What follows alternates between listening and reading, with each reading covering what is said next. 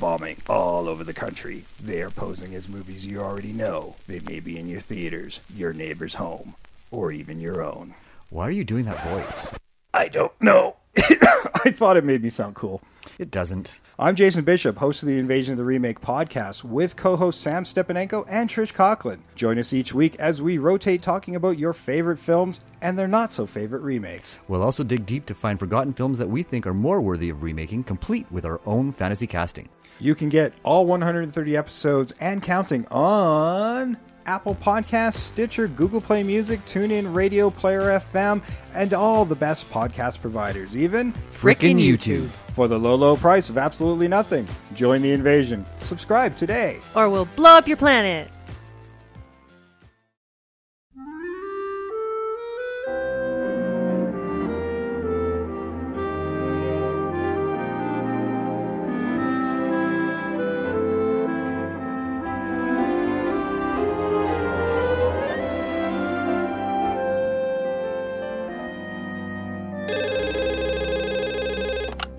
Hello. Scott, I have terrible news. Boss Baby. It's getting a sequel. Achi Machi! Wait, what? We watched The Critic, so you know what that means. What? No, what does that mean? Don't worry about it. It's in the basket. The writer's bagel basket. I have questions.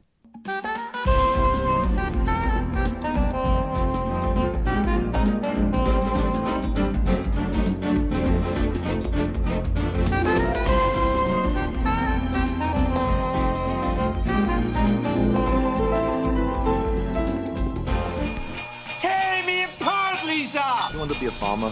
Here's a couple of acres. Jack, I want you to draw me like one of your French girls. How'd you die? How old are you? Because you could be 20-something, but you could also be a teenager. We don't have to be mean. Because, remember, no matter where you go, there you are. Hi, welcome to Writer's Bagel Basket. I'm Scott Kurland. I'm Haley. And for a bonus episode to make up for Denver the Last Fucking Dinosaur... You owe me big. Well, I repaid it big with The Critic. Yeah, I remember when you first introduced me to the show. Like, how long ago was that? Probably 5 years ago. Was it? Was Yeah. it 5 years ago? Yeah, it was when we first started dating. Oh, okay. I had to suss you out. This was a test? Yeah, it was a test. Well, you didn't like The Simpsons, which I thought was weird because this was created by... I didn't grow up with The Simpsons. Yes, but this was you didn't grow up with this, and this was created by Al Jean and Mike Reiss, who are still heavily show running The Simpsons. Yeah, but my main problem with The Simpsons is, first of all, how many seasons are they on now? Like 31 or 30. Yeah, my point is made. I didn't grow up with it. I like to start shows from the very beginning. Let's see. I was born, in the 90s. How long had the show been going on? The Simpsons started in 89. So by time I started watching it when I was 4. Yeah, so I was still an infant. I was a twinkle in my mother's eye when it first came out. Yeah, but by time you were like 6 or 7 when you could watch it, I mean, if your parents would let you watch it, like that's no, the they gold, would not have. But you would be at the sweet spot for like the golden age of The Simpsons. But it's been on too long. I never know what time or well, we have what day it's on. We have the good seasons of The Simpsons. I don't. Yeah, but it just doesn't interest me. So The Critic was created by Al Jean and Mike Reiss, or as John Lovitz called Al Jean in front of his 7-year-old daughter on her birthday, "Hey, it's gay Al Jean." Seriously? Yeah, apparently John Lovitz was a You bit let the of cat out of the bag? Al Jean's not gay. Okay, well, I didn't know if... No, I didn't know. This was the 90s when they used derogatory terms to try and, Undermine yeah. people in their careers? Yes. John Lovitz wasn't very woke. Oh, that's unfortunate. Well, I hear he's a nice guy. My friend is his agent, and apparently he's a real sweetie poo. He just, has that sense of humor, and that's why they cast him as Jay Sherman. Okay. You need someone who has that like very dry sense of humor, but also has a very sweet heart. Okay. Yeah. And like this was, if you listen to the commentary on the DVD, the reason why they went with John Lovitz is this was originally supposed to be a live action TV show, about like a Today Show type of show where like starring a film critic, obviously. No. He was supposed to be the Kramer or like the George Costanza, the secondary character.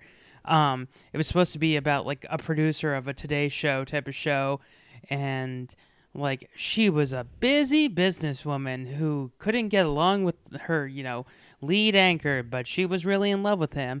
And then every now and then there would be like a film critic who would give like reviews of really bad movies, and then they became so obsessed with the critic that they wanted to give him his own TV show. And then from there they're like, oh, but it's going to cost forever in like a day to make the short films, but also it's going to cost a fortune to make them. And they're like, not if we animate it.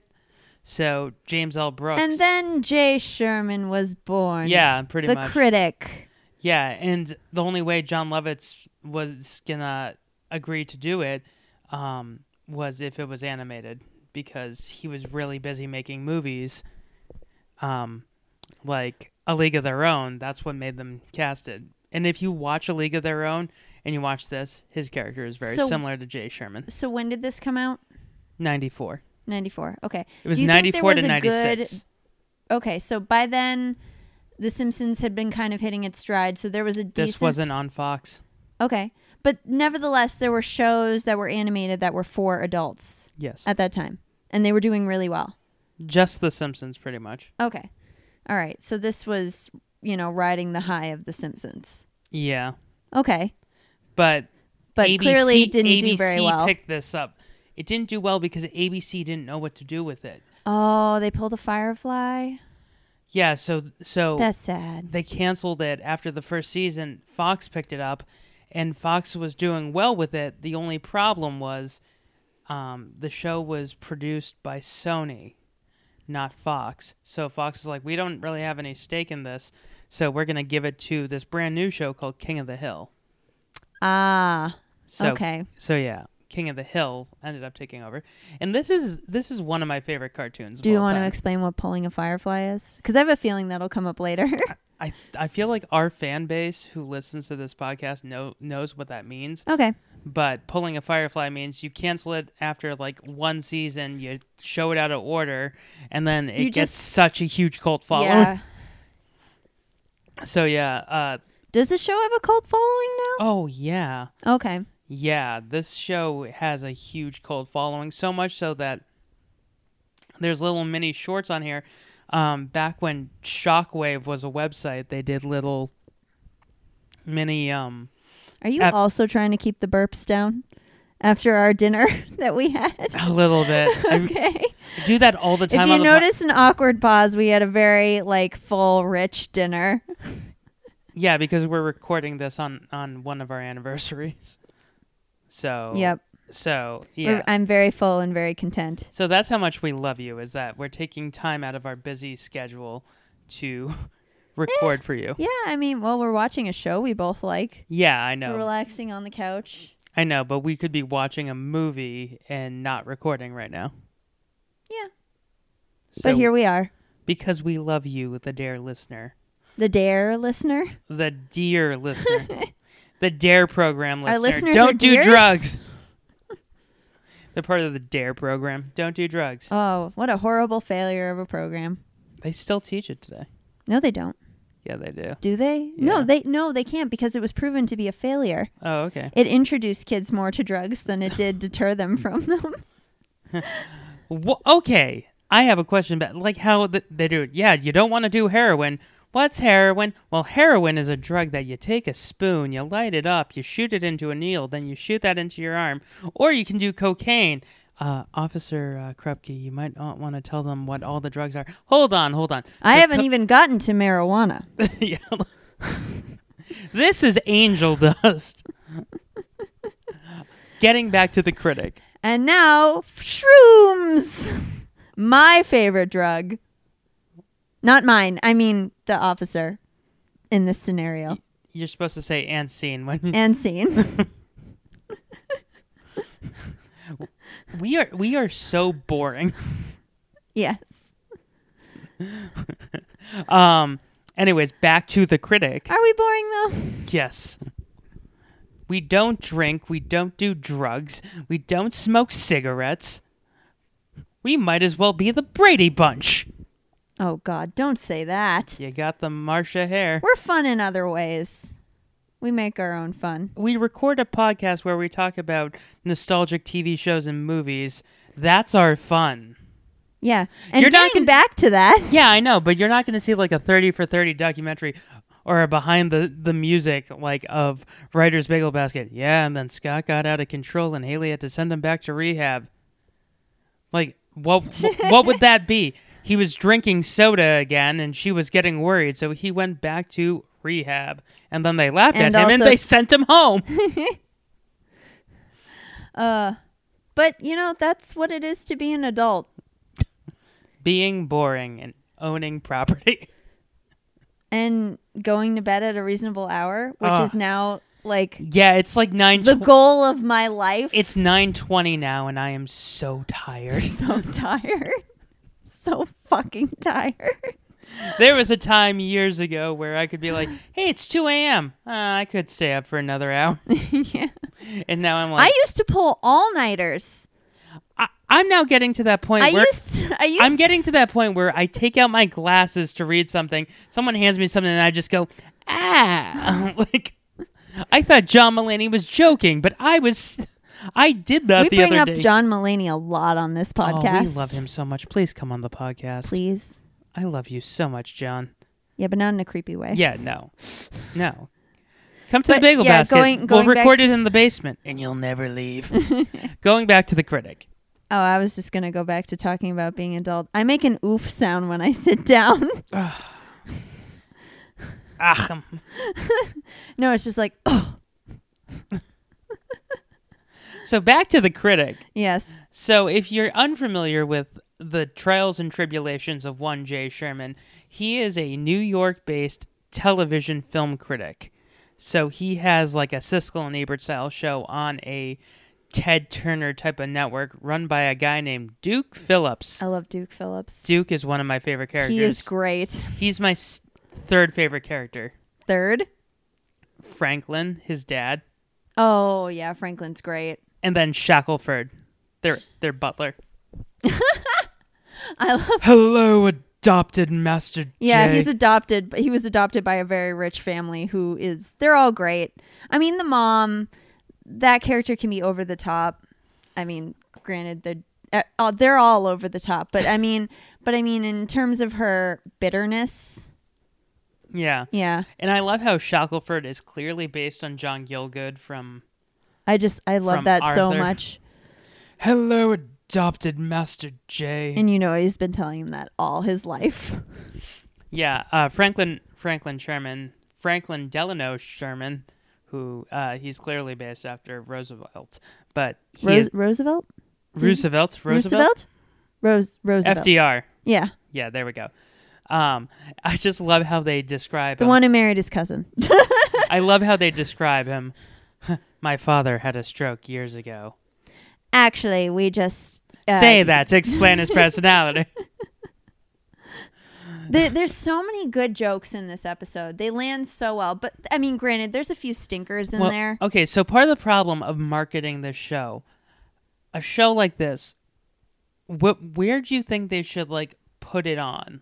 Like, what type of TV show should precede it? Should it be a family sitcom? Or should it be, like, more of a raunchy sitcom leading into it? Because I'll tell you, the shows that this was sandwiched in between. Well, I'm getting a sense it was sandwiched between both. And neither one are good. No, it was sandwiched between Home Improvement. Oh, no. And then Full House. Oh no. Yeah. Oh no. Yeah, like I was gonna say definitely not a family show because at least you could ride the high of a more like raunchy show into like and watch this. what they should have done is they should have aired this after America's Funniest Home Videos. Like Yeah, because that would have been that was the Bob Saget generation, so Right. it would have been like, you know, the for the red, white, and blue. All the funny things you do, America, America, this is you. Our national anthem. Yes. That should be our national anthem. Oh, don't say that. We'll get so many hateful Well, comments. speaking of national anthem, and there are so many Trump jokes in this.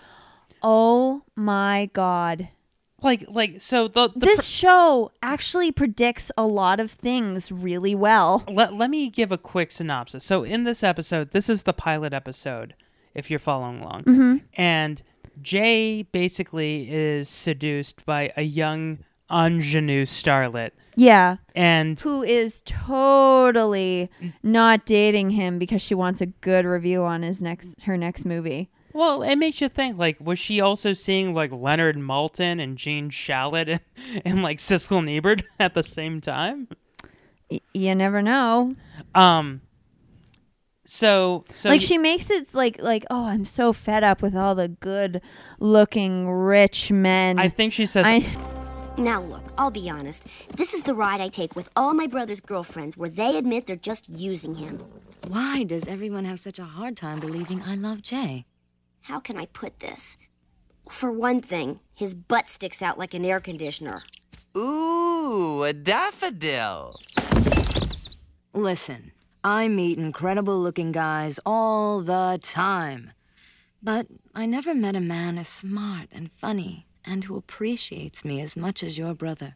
Really? like okay. Yeah, I need to cleanse my palate, and that involves a very short, chubby balding.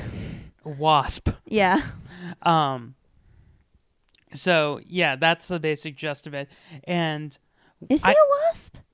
his parents are wasps. Well, his parents are wasps. and he's adopted, so Yeah. He's a by proxy. Yeah, he's a wasp by proxy. So yeah, she puts on a good act. She puts on a really good act. Like she is dedicated because when he's She like even has sex with him Well, I wasn't gonna say that. No, I more than once. see. I love how your mind goes right to that, and mine goes to when he's sitting down to lunch with his very attractive actor friend, and Jay is very self-conscious, and he's Jeremy Hawk is his name. yeah, Jeremy Hawk. But Jay is like, oh, she's gonna come over here and she's gonna look at you and she's gonna forget all about me, and she's like, just totally wants nothing to do with his very attractive actor friend. Well, what I love about Jeremy Hawk, She's just like, yeah, whatever. Anyway, Jay. this show could happen today, and like it still hits all the beats, because back then, like, the whole thing about Jeremy Hawk was he was like Mel Gibson, because Mel Gibson was the successful Australian actor who was very charming and handsome, and made all of these ultra-violent movies, but also did some award-worthy films, where you could do that today with Hugh Jackman or Yeah. Chris Hemsworth. There's a lot of name dropping in this. But you like you would think, if you watched it today, if like kids watched it today, if like a 14-year-old watched this for the first time, they wouldn't think, oh, he's based after Mel Gibson. They'd be like, No. oh, he's based after Hugh Jackman. Yeah. Or he's based after Chris Hemsworth. I'm saying that the show works today. It actually does. I feel like the jokes work better Today. than they did probably back then. Slow burn. Including one of my favorite jokes. It's not my favorite joke, but it is it is a good joke where He kills a horse. no, not that one. Sure. Jay, are you coming? Sorry, I had a very bad experience with a horse once. Now, before I let you ride the pony, are you sure you weigh less than 80 pounds? Yeah. Patches. No! Oh, that made me sad. No, when she's like, "Oh, I did date Donald Trump," and then but then they're in front of Trump Tower it and says, it "In says foreclosed." foreclosed. Yeah, her line is, "Yes, I was a supermodel. Yes, I was Miss America. Yes, I dated Donald Trump," in quotes. Ooh. Yeah. What about her early career? Was her name Stormy? Well, her name is Valerie Fox. Yeah. Yeah. I'm thinking her earlier movies were Well, of the more adult nature. So going back to I listened to the commentary of every episode back in high school of this, and the one thing that always stuck with me when they were talking about this episode is that they love the fact that he has, integrity, and they can't believe that they wrote it so that a beautiful woman who is showing feeling for him and he clearly doesn't get any attention, he still gives her a bad review. Well, he still gives her a bad review. You know what, though? I kind of like that they did it that way because, they want to endear you to the character and make you realize that he does have scruples. Yeah, he has scruples, and that there are things that are sacred to him, and that's the truth. And granted, he gives her a softball of a review. Yeah, which is ridiculous because I've been hit by softballs and they really hurt. but he's like, now our first film is Kiss of Death, and you can't review this movie without talking about its lead actress, who I have to say wasn't very good this time. But he says, a lot of great actresses started out, not so great, and then Cher, those adorable Olsen twins. Yeah, not the best examples. But Sally Field, though, he gives her Sally Field, who's great. Cher won an Oscar for Moonstruck. Yeah, but he's trying so hard to be nice. Yeah, and I mean, given how we've seen how he review. I love the movies he reviews, the fake movies. I, for one, want to see Arnold Schwarzenegger as a undercover rabbi. Rabbi P.I.? Yeah. Well, that's actually based on a real movie. It is not. It's not Schwarzenegger. Melanie Griffith played a undercover cop who had to protect the Hasidic community. I forget the name of the movie, but I had to watch it. Pray tell, what is this movie called? I forget. It's really bad. It's really bad because she starts falling in love with the guy who she's supposed to be protecting, and she goes, and then she converts. No, she doesn't. He's due to be married, and Hasidic culture, you can't do that. And he's really in a pickle, and she's like, well, I have feelings for you, so just get over it and leave your wife or leave your girlfriend. Yes, that is a no-no. Yeah, it's a bad movie, but that's what they're making fun of. I know for a fact that is what they are making fun of. How does Melanie Griffith have this many movies? The movie is scrolling. Scott is scrolling through his phone. This is the scrolling song. Did I go past it? It doesn't matter. This is gonna. It's gonna eat away at you. Eat at me. So yeah, why don't you continue talking about whatever the fuck we were talking about? So A Stranger Among Us. That's what it's okay. called. A Stranger Among Us. Oh, interesting. This is the synopsis. Detective Emily Eden is a tough New York cop forced to go undercover to solve a puzzling murder. Her search takes her into the Hasidic community of New York City. Yay! So, yeah, in the premise of Rabbi P.I., Arnold Schwarzenegger plays a Hasidic Jew. Because I love you people, I won't force you to watch the musical number. Well, maybe just a little. Dreidel, dreidel, dreidel, I made you out of clay. Heh. They bring that joke back later in the series. Oh, do they? Yeah. I just love when the gangster is like, prove your worth and circumcise this baby. Hava Nagila, Baby. Well, the other joke is, so they bring back the same joke over and over again. Look who got paid $8 million to do this. And it's always Marlon Brando, because Marlon Brando was paid $8 million for Apocalypse Now when he showed up on set, didn't memorize his lines. He was supposed to lose weight. He actually gained weight. He's like impossible to work with. And the joke is Family Affair, which was a TV show in the 50s and 60s, which was about two orphan children being raised by their uncle and the uncle's butler friend, Mr. French. So the joke is, Tonight, we'll be reviewing Family Affair, the motion picture. Just look who got $8 million to play Mr. French. Buffy, Zodi, for your lunch I have made peanut butter and banana sandwiches. Would you make a sandwich for my doll, Mrs. Beasley? Yeah, sure. That's exactly what I feel like doing. Of course I can get together a little sandwich for your stupid little doll. Hang on a sec. I'm going to pretend I really understood that joke, even though I didn't. But... the joke is that Marlon Brando gets paid a ridiculous amount of money to be in movies, and he just phones it in. No, I get that. It's just... I will say some of the jokes are for more educated ears, so to speak. Yeah, but another joke like they're clearly catering towards filmmakers or people who are interested in film. Yeah. So I will say it doesn't work towards the show's credit to do that, because you're cutting off.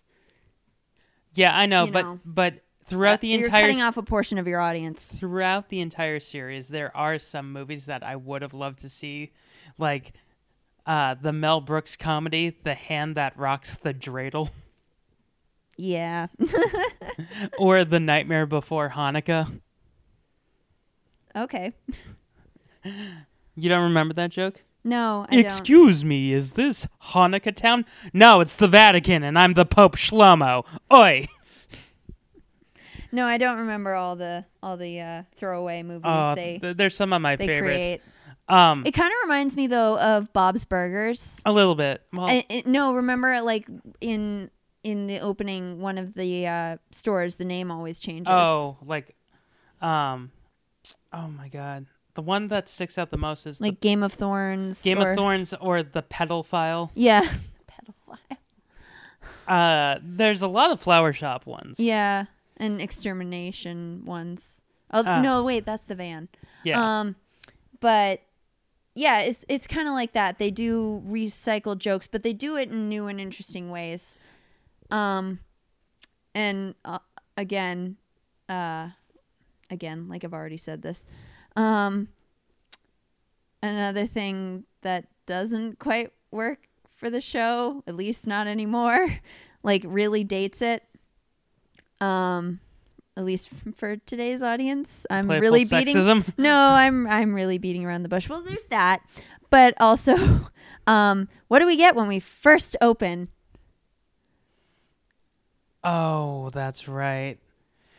Could it be the opening shot? The Twin Towers. Well, it's the New York City line. I know. And if you've ever seen it before 9/11, it was a thing of beauty, because you had the Guggenheim, you had the World Trade Center, you had all of these beautiful images. The music itself is done by Hans Zimmer. Is it? Yeah, okay. He created the theme, and he was like, I was inspired by Rhapsody in Blue, and you can really hear it. I can. Also, this might be one of my favorite theme songs of all time. Really? Yeah, it gets stuck in my head all the time.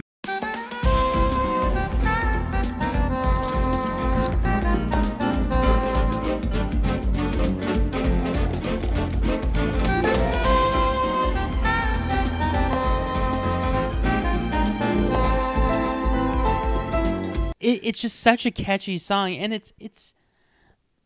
I also love how it ends, because it ends with him watching the show, and they insert a different movie that he says it stinks. It's kind. Well, that's But then the image kind of reminds me again of The Simpsons, where like we get the same opening, Yeah. but there's a little something different, and so you always want to watch it, Right. Because you want to figure it's smart. You it's like the end scene to any Marvel movie, Right. and I feel like this was kind of the beginning of that. Well, what always gets me is after he's done watching it, how cute they animate him going to sleep. He just tucks himself in and he just goes to sleep, and he looks so happy that he gave a bad review to a movie. Well, sometimes you go to bed like that. Okay.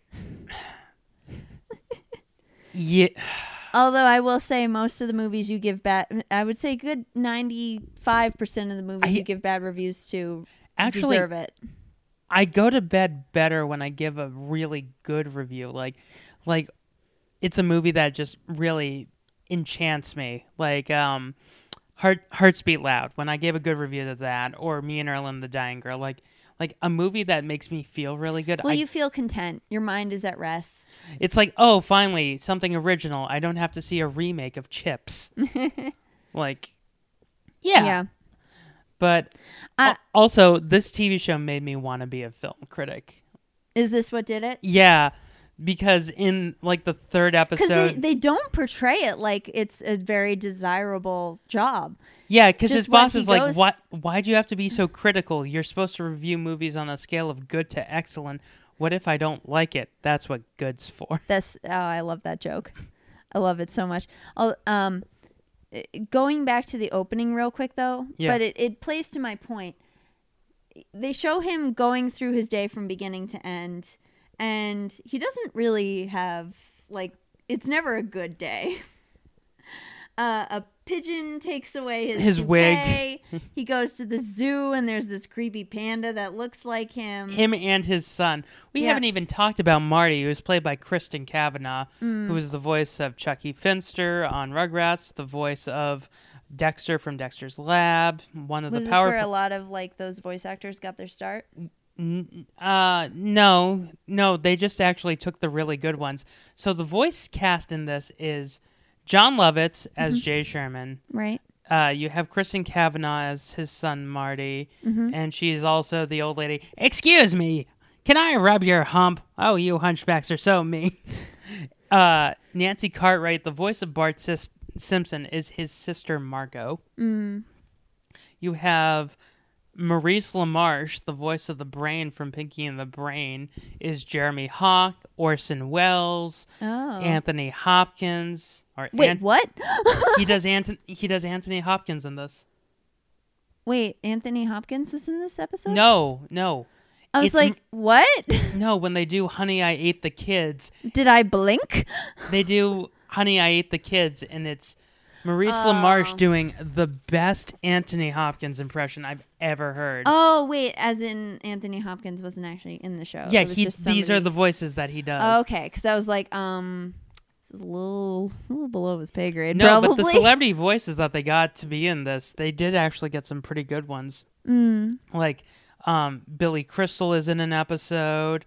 They literally... Seinfeld in... No. Here? Okay. That's Maurice LaMarche doing. Oh, this is a good impression. That joke I thought was an actual Seinfeld joke, because they're like, I thought you were taking Kathy out tonight. Why do they call it taking out? I took her to a restaurant. It wasn't out, it was in. I would say I'm taking her in, but then she sounds like a pair of pants. Whoa. So yeah, like everything about this TV show was way before its time. And I'm shocked that like Netflix hasn't picked this up to do like, you know, Netflix, wink, wink, to do like a hint, remake. hint. Well, no, Al Jean and Mike Reese aren't gonna do it because they're back on The Simpsons. Like, yeah, they got a steady but gig. You don't think that like, you know, this would be kind of like again a palate cleanser for them? So the people who were the writing crew of this and created it and made it happen, they're not going to come back to write for it because you had Paul Feig, Judd Apatow. Wait, they wrote for this show? Uh-huh. Wow. Damn. I heard a rumor that Dan Harmon did too. Like you had really good writers on this show, And also they take a really nice jab at Conan O'Brien. Because the joke was they worked with Conan in the writer's room at The Simpsons.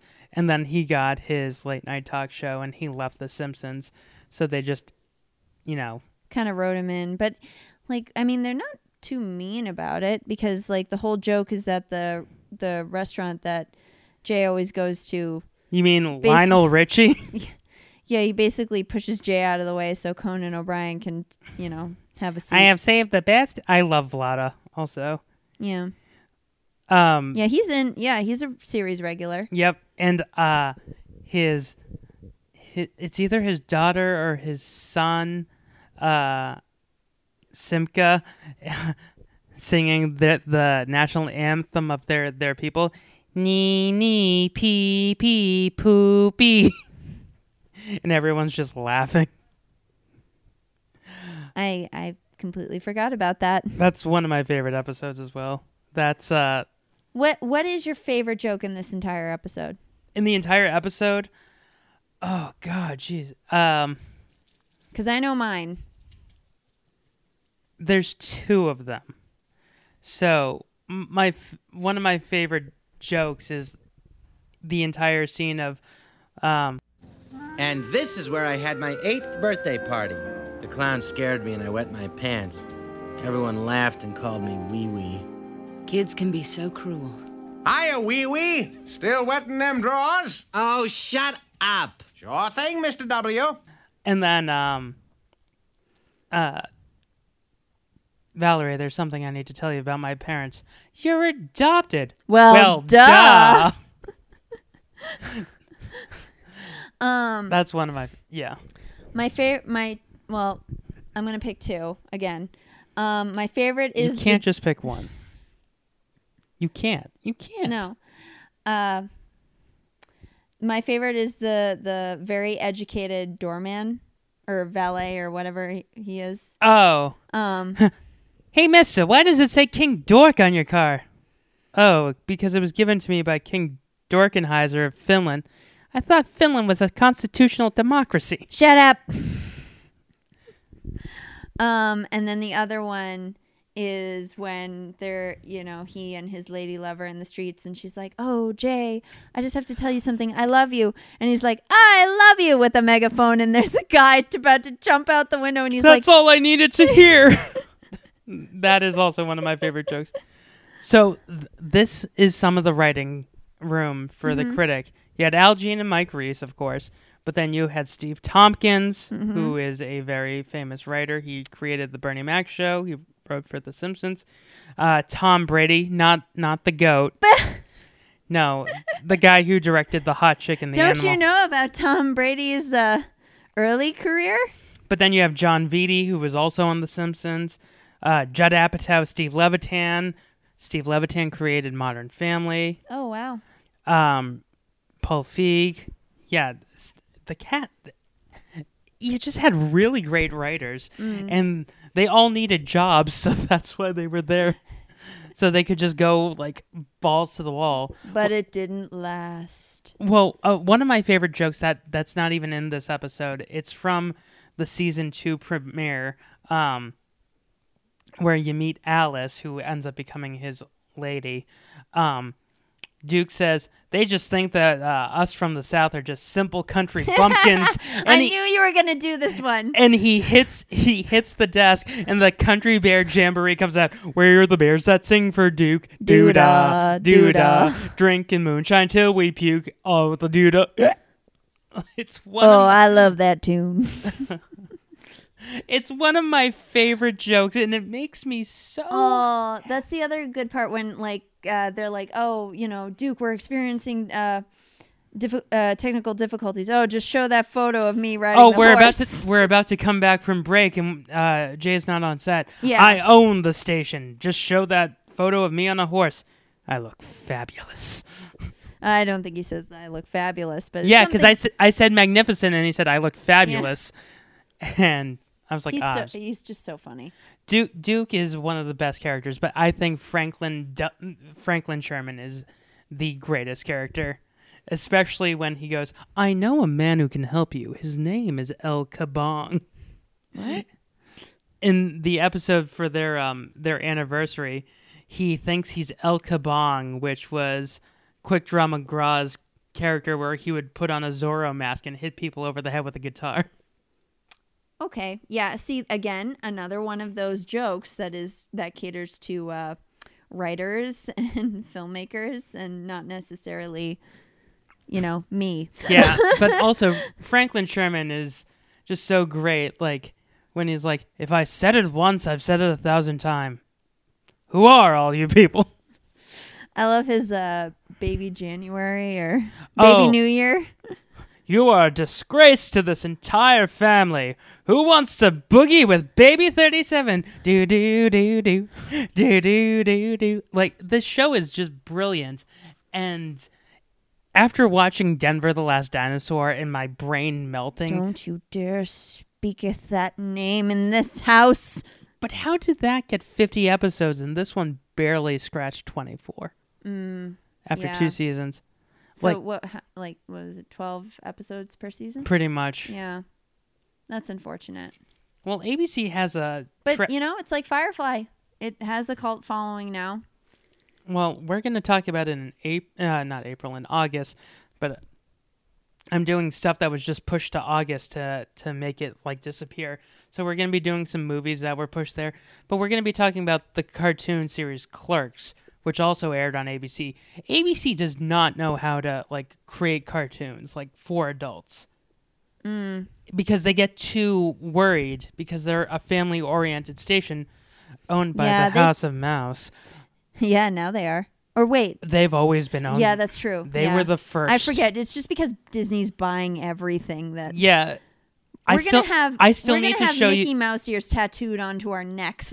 Someone brilliantly made I don't know who it was, but they made a opening for a movie with all of the logos encompassed. It starts with the Disney logo, and then it just goes into 20th Century Fox, Lionsgate, all over the Magic Kingdom.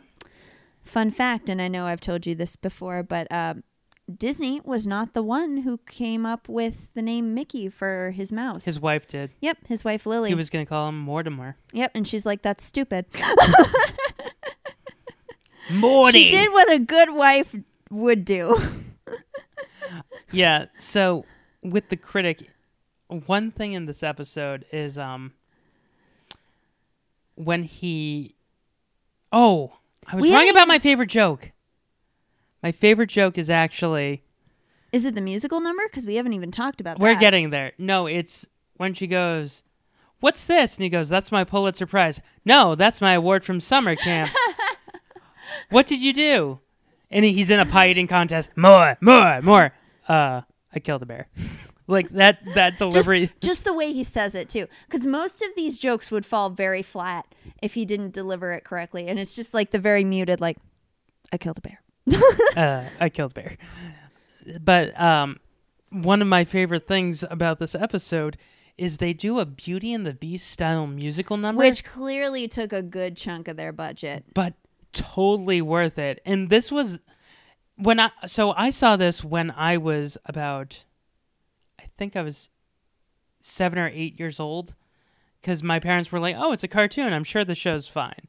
And all of the dirty jokes went right over my head. But the musical number always got me, and I loved it. And it's Beauty and the Beast, but it's called Beauty and King Dork. And I could quote it. Sung by a toilet and a... Dustbuster. But when I was 8 years old, I knew every line of this song. A story told through time, happening in New York. He's a lemon, she's a lime. Beauty and King Dork. He's Adam to her Eve. She's Mindy to his Mark. Her hair's like silk, he's had a weave. Beauty and King Dork. But after that clip, because we're probably coming back from the clip, Welcome back! Maurice LaMarche as the toilet, his singing voice is so beautiful. When he hits the high note on "He's had a weave," like I get a little choked up. I'm like, how did the fuck is the brain hitting a high note? I feel like he could hit high notes. Yeah, but also, I love when you realize that they're just. Sometimes it's the deepest voices that can go just as high. But I love in the scene that they were clearly dancing to no music in an empty apartment, and it just cuts back to him going, "Beauty and King Dork." What was that? I said, how useful is the spork? You know, that spoon fork thing from KFC? Covered that up nicely. That's one of the jokes that falls flat. Yeah. He does that a lot. Like they tried so hard to make that like his own little quirk, and it really doesn't work at all. Like they forced catchphrases for him. Yeah. So I guess the history of Achi-Machi comes from Mike Reiss. His family used to take him to this like circus, and there were these foreign performers, as he would say, who every time they would do a somersault or a flip, they would just go Achi-Machi and like tell jokes in between. But because it was, very dirty jokes, they went over his head. So he just liked the Achi-Machi and he just put it in. Ooh, yeah, maybe he shouldn't have. Yeah, I mean, when you have something as great as Achim. What? Like when he would burp or cough. Oh, Jay he would makes go, that little noise. Achim. Yeah. I don't like. I kind of cringe every time I hear that catchphrase. And when they do things that are just like they're trying so hard to force it. Well, the best catchphrase from him is, and they never really utilized it like once or twice, but when he goes, "Oh ye gods," like when he's shocked, like when anyone says something like that, like one of my favorite jokes in the movie Dirty Work with Norm Macdonald is when he goes, "Oh good Lord," like anytime someone like goes, "Oh ye gods," I find that hysterical. Yeah, but nobody does that. Yeah, that's why it's funny. Because it's also, like, why the fuck? But nobody does Achi-Machi. Yeah. And that's like, oh, really? That's still part of the show? Like, yeah. But the joke that does work is when, so he calls out sick. Plus, that one of those circus performers was probably watching this, like, in their living room, and they're like, "Hey, well, that was mine." They said that on the commentary, and he's like, "Yeah, I'm pretty sure those guys died in a knife fight." Oh, it's like Jesus Christ. So it's mine, I tell you, mine. So, after the Beauty and the Beast dance scene, he fakes sick to get out of going to a movie premiere because he doesn't want to review our movie. So Duke sends over a copy of the movie on VHS. That's how old. Oh, God does hate me. The line, I believe, is, "My shrink was right. God does hate me." So that makes me believe like his shrink would be like, "Jay, God hates you. No. Like, Jay does have a ton of confidence. Can I have a tissue? We have no tissues in this room, Jay.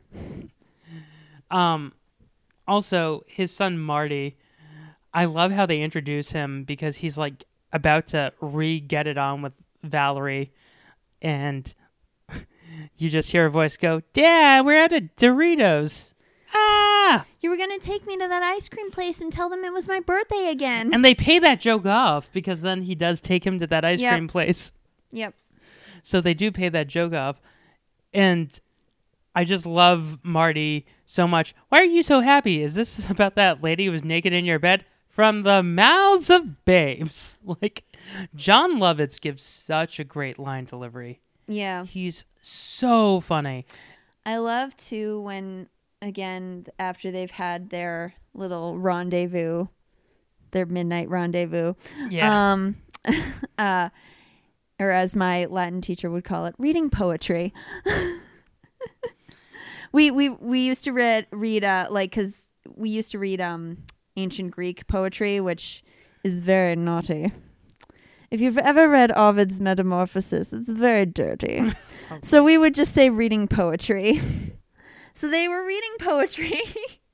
And I like how he is like, you know, she's probably going to leave me. He writes Now's a good time to take a photo.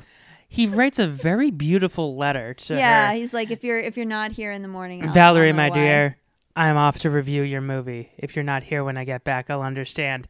But if you are going to leave and you just hear a Polaroid go, and he clearly just took a naked photo of her, which some of the stuff ages well, but like kind of. Yeah, when she pulls the Sharon Stone Basic Instinct move, And on him, and he's like, "Can we show that?" And the whole implication that she's only sleeping with him to get a good review, that doesn't age very well because clearly she was just sleeping with him to get a good review.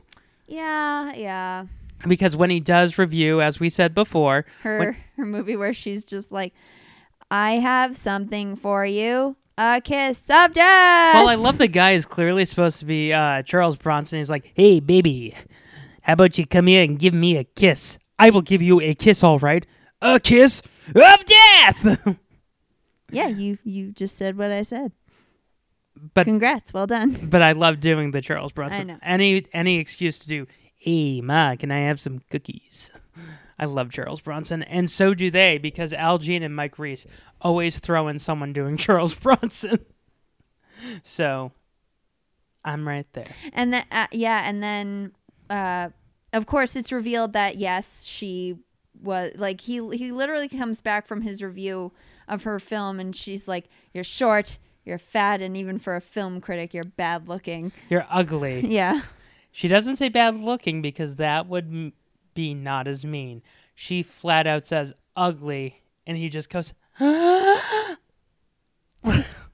Yeah, but then like he goes outside and he's like, "I bet you thought I had this thing called pride. Well, I'm going to tell you you're wrong." And then there's like people in the background like breaking up, including a Woody Allen joke. Yeah, the Woody Allen joke doesn't age well, especially. It's bad.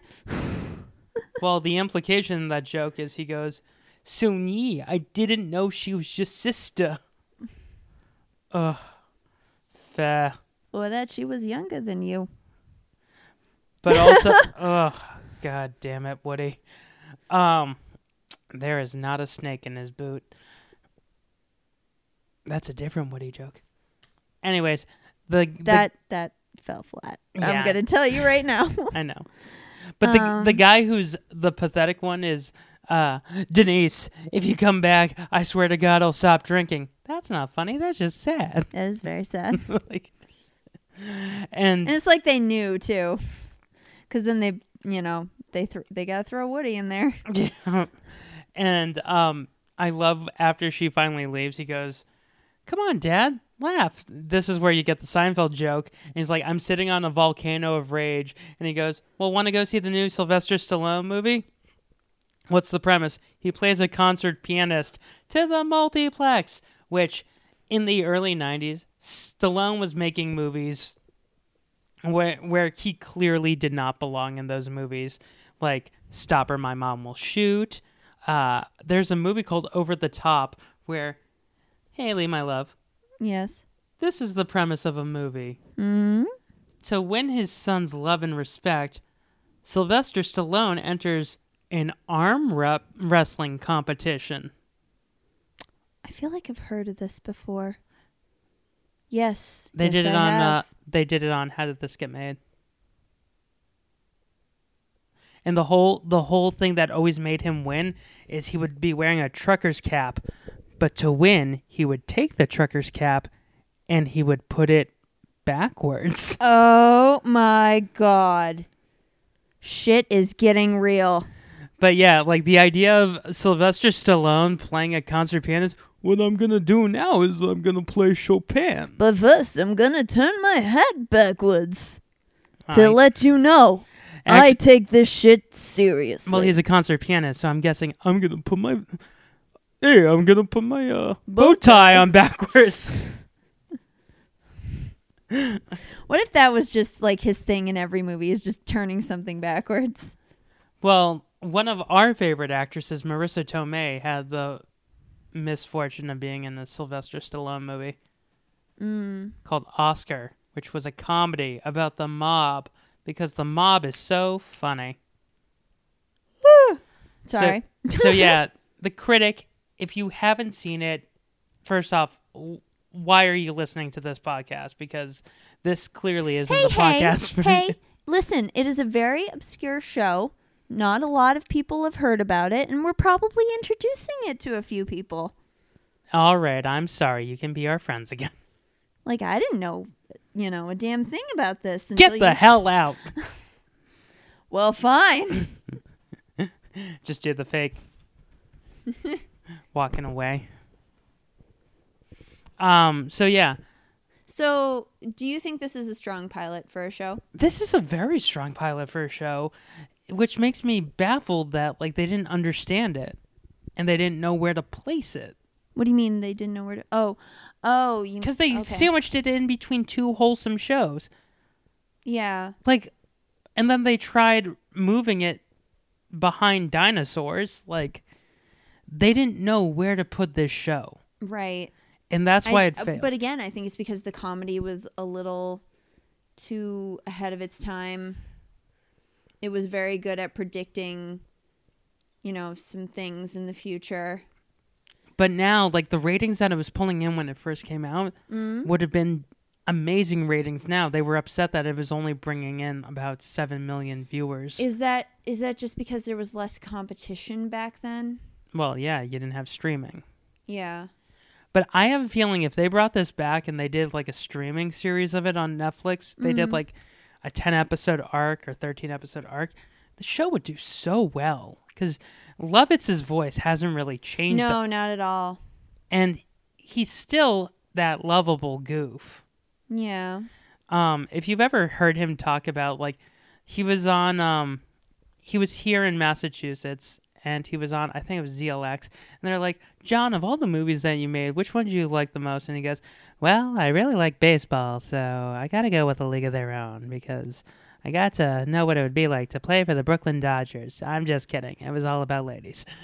The way he talks about okay. The way he talks about his work is very nostalgic and very loving. So you gotta love Lovitz. Okay, even though a remark like that's kind of like. Yeah, but the way he talked about it is I really like baseball. So yeah. God, I love this show. This show is brilliant. How many bagels? I am not taking any bagels out. Seriously? Even though some of the jokes kind of fall flat? Okay, I'll take one bagel out. There's 12 left. Okay. But I love this show. It has such a nostalgic spot in my heart. I could quote this series all day. You do. I do. You even say Achi Machi from time to time, which again, it's like... I cringe. Sorry. You knew what you were getting into. I love this show too.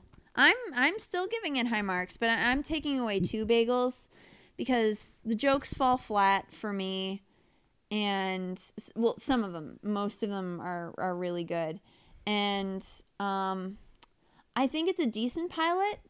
The second episode is really strong. I think this is a decent pilot. They did a good job showcasing Jay's life and establishing him as a character because he has scruples. This whole show was about how far this guy will go, to stick by his principles. Right. And, he sacrifices the most beautiful woman he's ever been with. But also, I think they sometimes go a little too far with giving him a hard time. Yeah, but in season 2, when they actually give him someone who cares about him, right? When they finally give him Alice, there is a payoff later. Although it's is it a little late because it's only 12 episodes? I don't know, but season 2 is longer because Fox gave it more episodes. So I'm gonna give it 11 bagels out of 13. Yeah, and I'm doing 12 out of 13. Okay. I will say season 2 has one of my favorite sight gags of all time. When they have Jeremy Hawk, when he's hosting the SNL knockoff Yesterday Night Live, they go, and musical guest, the Rolling Stones. And it's just a bunch of old guys with walkers, and Keith Richards has a catheter. Wow, they were even considered old back then. Yeah. If someone can find that still image and make a shirt of it for me and send it to us, email it to me, and I will definitely get that shirt. Because that image is one of my favorite images from You won't be paid for it, but we would love it. It's the thought that counts. We'll give you a shout out. So yeah. So what we're doing next week is we've sandwiched in 2 movies at the beginning of the month and the end of the month. So we're doing another TV series. We're doing Freakazoid. Oh my. Which was another weird, brilliant TV show that got canceled too soon as well. But it's also fucking weird. So, yeah.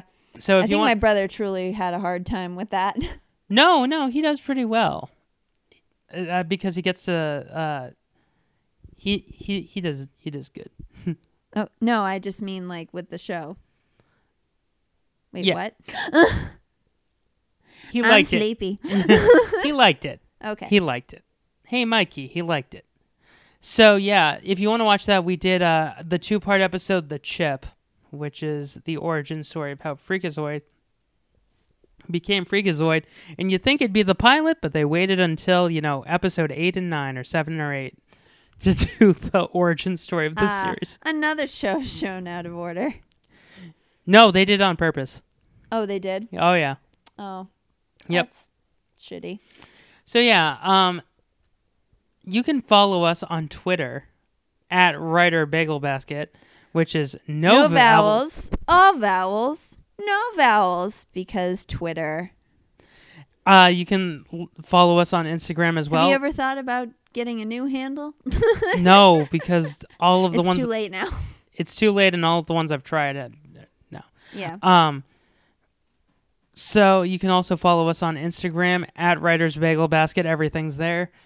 And email us, writersbagelbasket@gmail.com. Please. W-R-I... Now I have to spell it with vowels. What the fuck?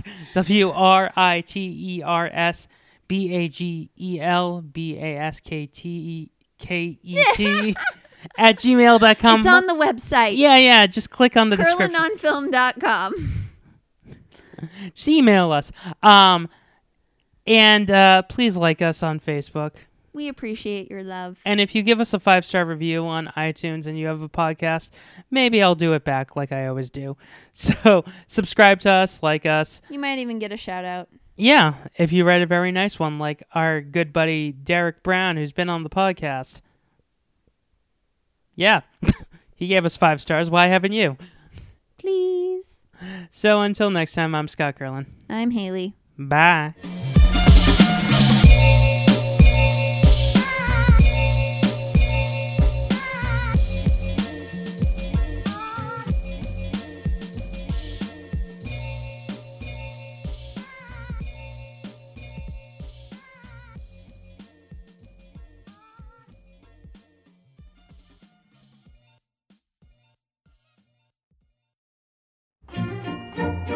Lils and Patrick are 2 local musicians from the New England area whose minimal accomplishments have left them thoroughly unqualified to judge bands and artists who have been more successful than they ever could be. And yet, their passion for bad music persists on Jukebox Zeros, the podcast that takes a retrospective look at the worst albums of all time. From The Shags to Attila, from Cyberpunk to Scream. If there's a band that has an album they're ashamed of, Lils and Patrick will be there. Share their love on Jukebox Zeros, now on the Zero Science Network, and wherever podcasts may be found.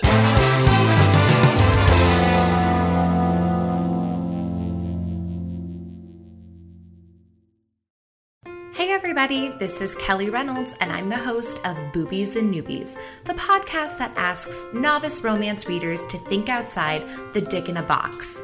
Join me for a new episode every Friday as we review romance novels with non-romance readers.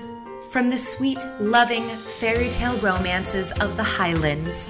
Who cares about up against the wall by the fruit trees? Like, where's the dragon? Inside the belly of a dragon. To the naughty erotic threesomes with Navy SEALs. Sex was a 10. I mean, you cannot get any better than this book. Come on, you guys. Good. Really.